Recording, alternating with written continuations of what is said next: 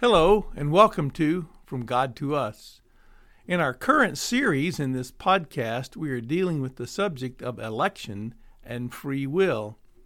More specifically, we have been looking at the two doctrinal theological belief systems of Calvinism and Arminianism. In our first session, we gave you a bit of history in looking at the men for which these theological systems are named. We gave you an overview of the 5 points of each theological belief system and then drew some conclusions pointing us to the gospel. In our last session, we dealt with the subject of total depravity. We're going through using the 5 points of Calvinism, which are represented by the acronym TULIP, and looking at each one of those, at what the Calvinist believes, but then also looking at what does the Arminian believe regarding that subject. So we looked at the total depravity of man in our last session, and you can go back and listen to that and see both sides of the issue there, I hope. Also, in our first session, we attached some documents that you may want to download and look at if you haven't already looked at those. One of the ones we're using primarily is the comparison chart that gives you a brief summary of both belief systems and some of the Bible verses that are associated with those. Today we're dealing with the subject of election, which is a big subject, has been discussed and debated, as we said, for thousands of years. Some people believe they have resolved this and solved this once and for all. The Calvinist believes he has solved this once and for all. The Arminian believes he has solved this once and for all. But actually, as we get into this, you will see that there's still some disagreements and arguments about what the Bible is teaching us about election. And that's what we hope to arrive to. What is the Bible teaching us about God and about this subject of election? So we will begin our discussion today with the unconditional election that the Calvinist supports. So in the TULIP, total depravity of man, the U is unconditional election. And this is basically what the Calvinist states. God's choice of certain individuals unto salvation before the foundation of the world rested solely in his sovereign will. His choice of particular sinners was not based on any foreseen response of obedience on their part, such as faith or repentance. God gives faith and repentance to each individual who he selected. These acts are the results, not the cause of God's choice. Election, therefore, was not determined by or conditioned upon any virtuous quality or act foreseen in man. Those whom God sovereignly elected, he brings through the power of the Spirit to a willing acceptance of Christ. Again, that's a summary of the belief, and they're basically saying here that before the foundation of the world, before God ever created anything, he chose the ones whom he would save. And he did this not based on any merit of the person, not based on any condition. He just of his own sovereign choice chose to save some, not all. So here are some of the verses that we can look at that is in support of the Calvinist belief. Again, there are many verses that we could look at and point to, and we'll not by any stretch of the imagination be able to look at them all. In the Old Testament, I will point to one basic verse that kind of represents a lot of the Old Testament, but it's God's choice of the nation of Israel, and we look at Deuteronomy chapter 10, verses 14 and 15, we read there, "To the Lord your God belong the heavens, even the highest heavens, the earth and everything in it. Yet the Lord set his affection on your ancestors and loved them, and he chose you, their descendants, above all the nations as it is today." Now this is just one representative verse, but there are several verses in the Old Testament that point to God's choice of Israel.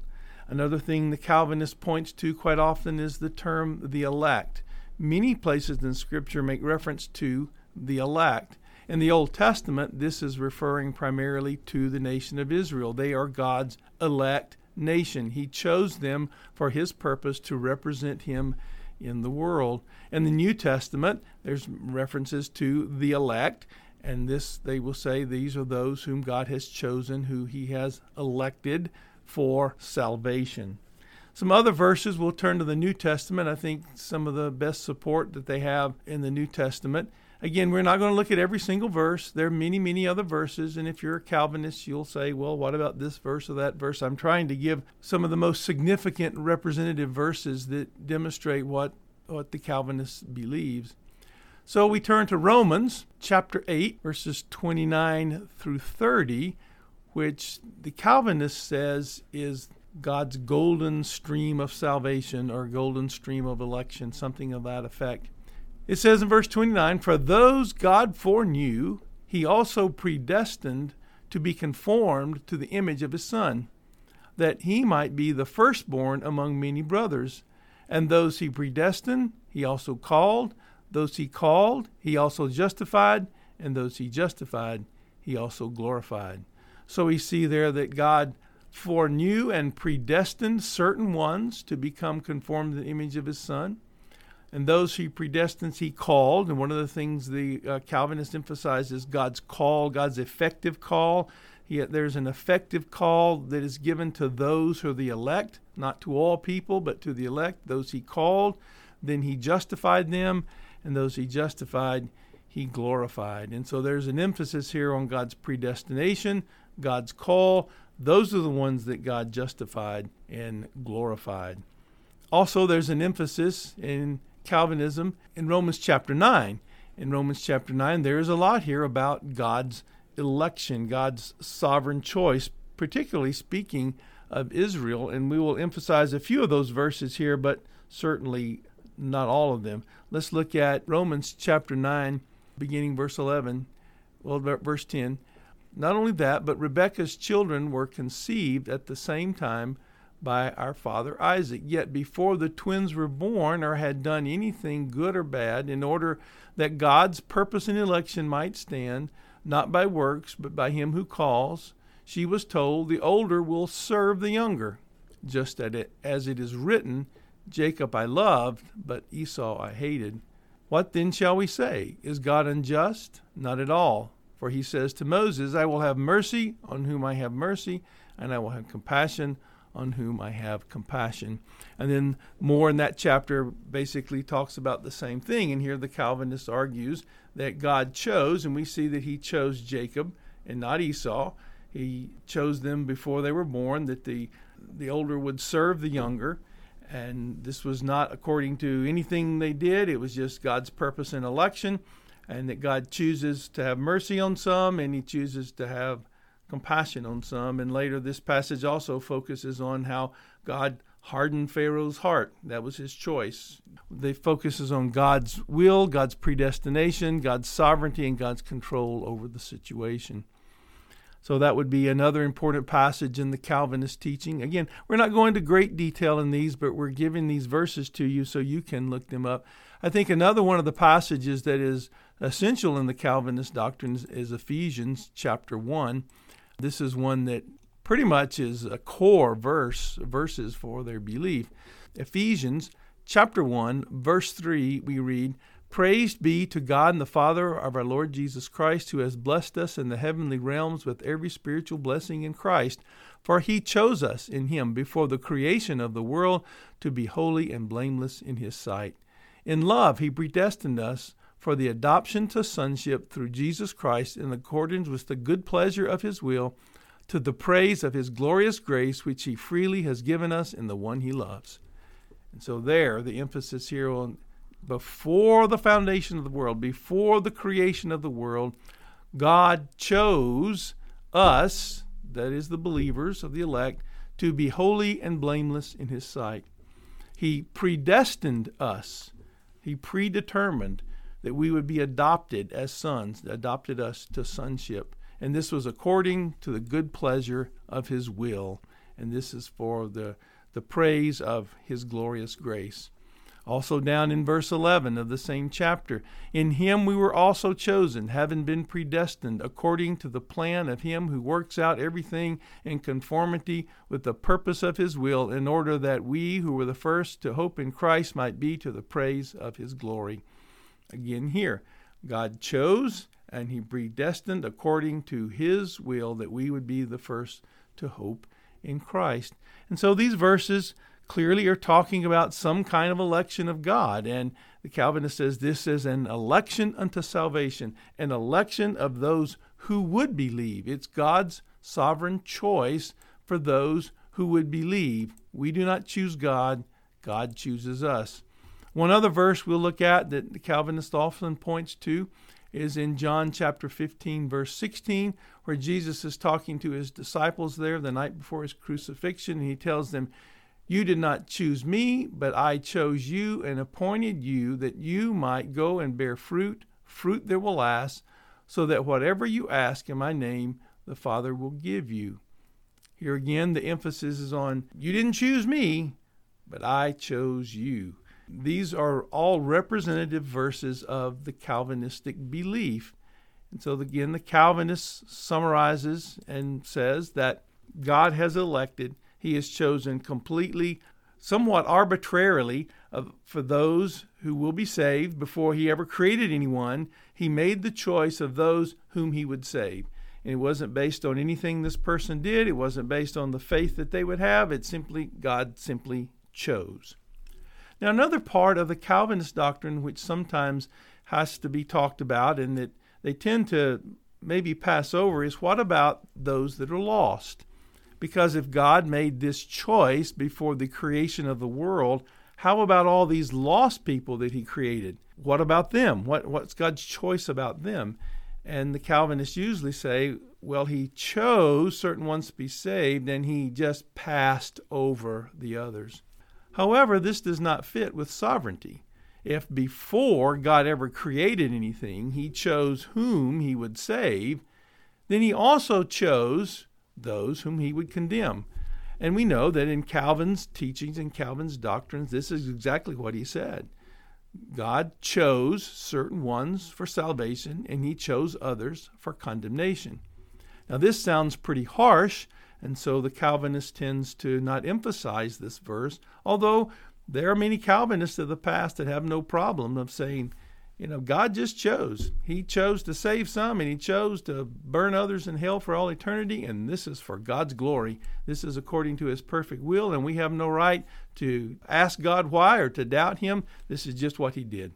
Other Calvinists, again, like to focus on that God just simply passed over them. But you can't really come to that conclusion. If all 5 points of Calvinism are true, then God, before he ever created, he chose some for salvation, he chose some for condemnation, and ultimately, he created them for salvation and he created them for condemnation. And the conclusion you have to draw from this is that there are those people who are already predetermined are going to be lost, who already are predetermined can't believe, they won't believe because God's already predetermined this before the creation of the world, and they will be lost, and there's nothing you can do about it. No amount of prayer, no amount of presenting the gospel, these people will never, ever be saved. Only the elect, only whom those God has chosen, whom God has chosen to enliven by his Spirit and given the gift of faith, only those people are the ones who will be saved. Now that is, in essence, the Calvinist doctrine and what the Calvinists believe. Another point that the Calvinists will often make are the number of verses that point to God's hatred for sinners, for the sin of people. And there's a number of verses that point to that. And so they will emphasize the fact that God hates these people because of their sin, and because God's wrath must be satisfied, then God is going to condemn these people to hell for all eternity. Again, God has made this decision before he's ever created anybody, before he even created the world. This is ultimately the Calvinist belief. With that in mind, let's look at the Arminian side and see what the Arminian tends to believe about this whole issue of election. They do not deny election. They just have a different view. Here's what the Arminian believes. God's choice of certain individuals unto salvation before the foundation of the world was based upon his foreseeing that they would respond in faith to his call. He selected only those whom he knew would of themselves freely believe the gospel. The faith which God foresaw was not given to the sinner by God, but resulted solely from man's will. God chose those whom he knew would, of their own free will, choose Christ. So again, we saw under total depravity that the Arminian believes that mankind does have the free will. He does have the capacity to believe or reject the gospel. Some of the verses that the Arminian would use in support of this, ironically, they use one of the same verses that the Calvinist uses in Romans 8, verse 29, where they emphasize at the beginning of that it says, "For those God foreknew, he predestined to become conformed to the image of his Son." So there again, they're focusing on the foreknowledge of God. I think another verse that they emphasize quite a bit is found in 1 Peter chapter 1, verses 1 and 2. It says, "Peter, an apostle of Jesus Christ, to God's elect, exiles scattered throughout the province of Pontus, Galatia, Cappadocia, Asia, and Bithynia, who have been chosen according to the foreknowledge of God through the sanctifying work of the Holy Spirit, to be obedient to Jesus Christ and the sprinkling with his blood, grace and peace be yours in abundance." So here again, we were chosen according to the foreknowledge of God, and that is a very strong emphasis of the Arminian belief. Now, there's not a lot of verses that specifically reference to the foreknowledge, but these are some significant ones that they will say that God's election, God's choice, was not random, it was not arbitrary, it was according to the ones that he saw would believe, and he chose them for salvation. Another thing that the Arminian will do in their response to some of Calvinism, in Romans chapter 9, chapter we looked at, it talks about God's choice and so forth. But they'll come down and see Paul's summary of this in verse 30, where it says, "What then shall we say? That the Gentiles who did not pursue righteousness have attained it, a righteousness that is by faith. But the people of Israel who pursued the law as a way of righteousness have not attained their goal." Why not? Because they pursued it not by faith, but as if it were by works. They stumbled over the stumbling stone, as it is written, "See, I lay in Zion a stone that causes people to stumble, and a rock that makes them fall. And the one who believes in him will never be put to shame." So they look at Paul's summary of this whole thing and talks about it is by faith. The Gentiles received righteousness by faith. The Jews chose to pursue the way of righteousness by the law, and they didn't receive it. So they will answer this passage in Romans chapter 9 by focusing on Paul's summary there. Another verse that the Arminians will sometimes use is found in 1 Timothy chapter 4, verse 10.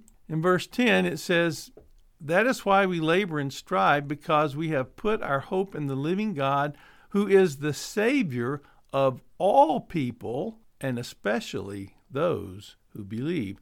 God, Jesus, is the Savior of all people, but it's especially or effective for those who believe. And so that's another way of looking at this election, that salvation is open to all.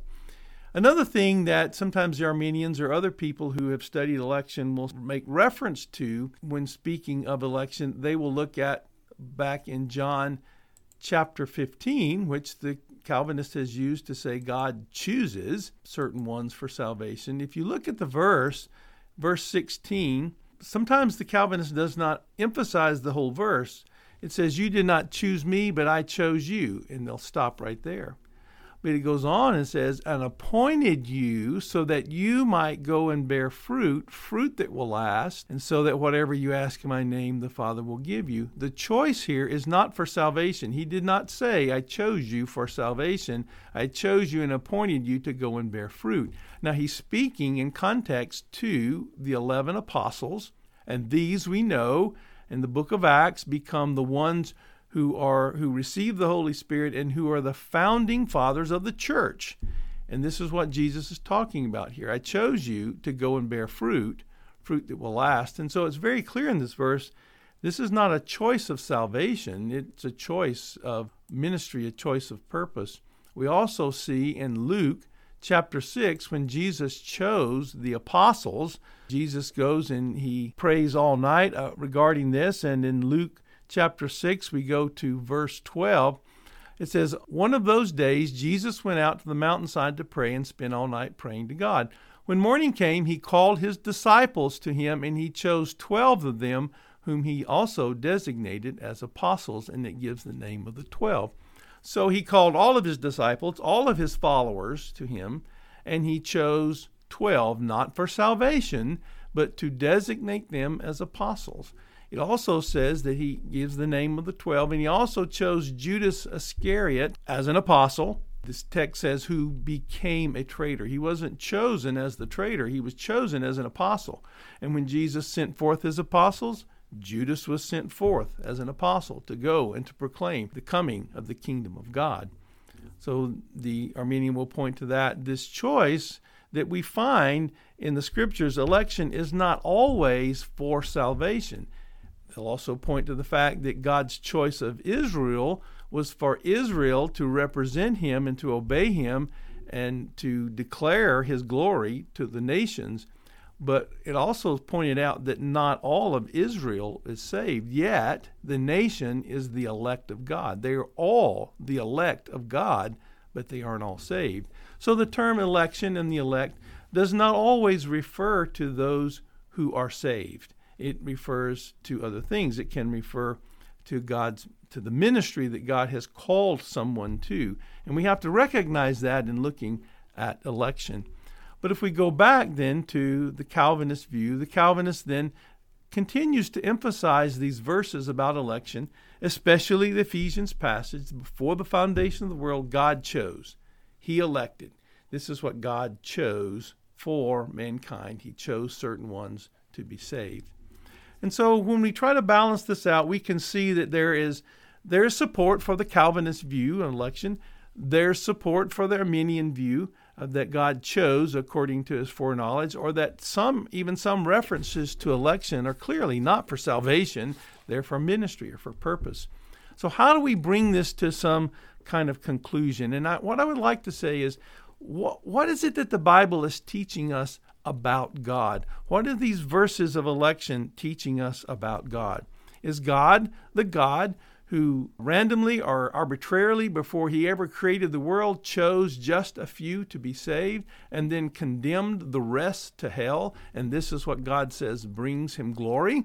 Is this the God that we are seeing in the Bible? Is this what God wants us to know about himself? And that he is angry, wrathful God who has to have his wrath satisfied by burning people in hell for all eternity, which he chose to do so before he ever created them? Or is the Bible presenting us a God who loves all people and gives all people the opportunity to be saved, but those who reject the gospel and who reject him, he will judge them based upon the fact that they rejected the message that God sent them? So the question is, do all people have the capacity to believe if they hear the gospel, or is only those who God chose before the foundation of the world? You can cite numerous verses on both sides to support whichever you want to, but you have to try to draw this to a conclusion and say, what is God revealing to us about himself? Again, the Calvinist is going to conclude God chose only certain ones to be saved, and those are the only ones who will be saved, and there's absolutely nothing you can do about it. God has already predetermined who will be saved. No amount of preaching the gospel, no amount of praying for people is going to change anything, because this is already predetermined. Where the Arminian will say, no, all people have the opportunity to be saved. We should present the gospel to all people, and anyone who hears it has the capacity to believe or to reject the gospel. And God's choice is for those whom he foreknew would believe, or his choice sometimes is simply for the ministry that he's giving those who believe. So you have to decide, what is the bulk of Scripture teaching us? Ask yourself, what is God teaching us? Does God choose before the creation of the world those who will be saved and those who will be lost? Or is it open to any of us who believe? I think one of the things that I had to come to grips with and think about is if you think about this, what this really means is that there's those people whom we all know and love, whom God has not chosen. that God has already predetermined that these people whom we love are going to burn in hell for all eternity. And this brings glory to God. This is God's choice, and He's happy with it. It says it brings Him glory. And that's a hard thing to accept. If that's what the Bible really teaches us, then we need to believe it. But we need to think about that, because your theology has to extend beyond just a few Bible verses. You have to say, what does this really mean? How does this apply to life? Do we understand that there's people that we know that God has already predetermined are going to burn in hell for all eternity? Well, you have to decide on that. What does the Bible really teach? Well, there's so much more we could say about election and the rest of these doctrines. People believe what the Calvinist believes, what the Arminian believes is tied to the other 3 points that we're going to talk about in the future. So this is not all that needs to be considered in making the determination of what the Bible teaches us about election. Well, there's, again, a lot to say, and as you wrestle through this, I hope that you will study the Scriptures and try to decide, what is God really teaching us? What is the Bible teaching us about who God is and how God saves individuals? So may God bless you as you continue to study His Word.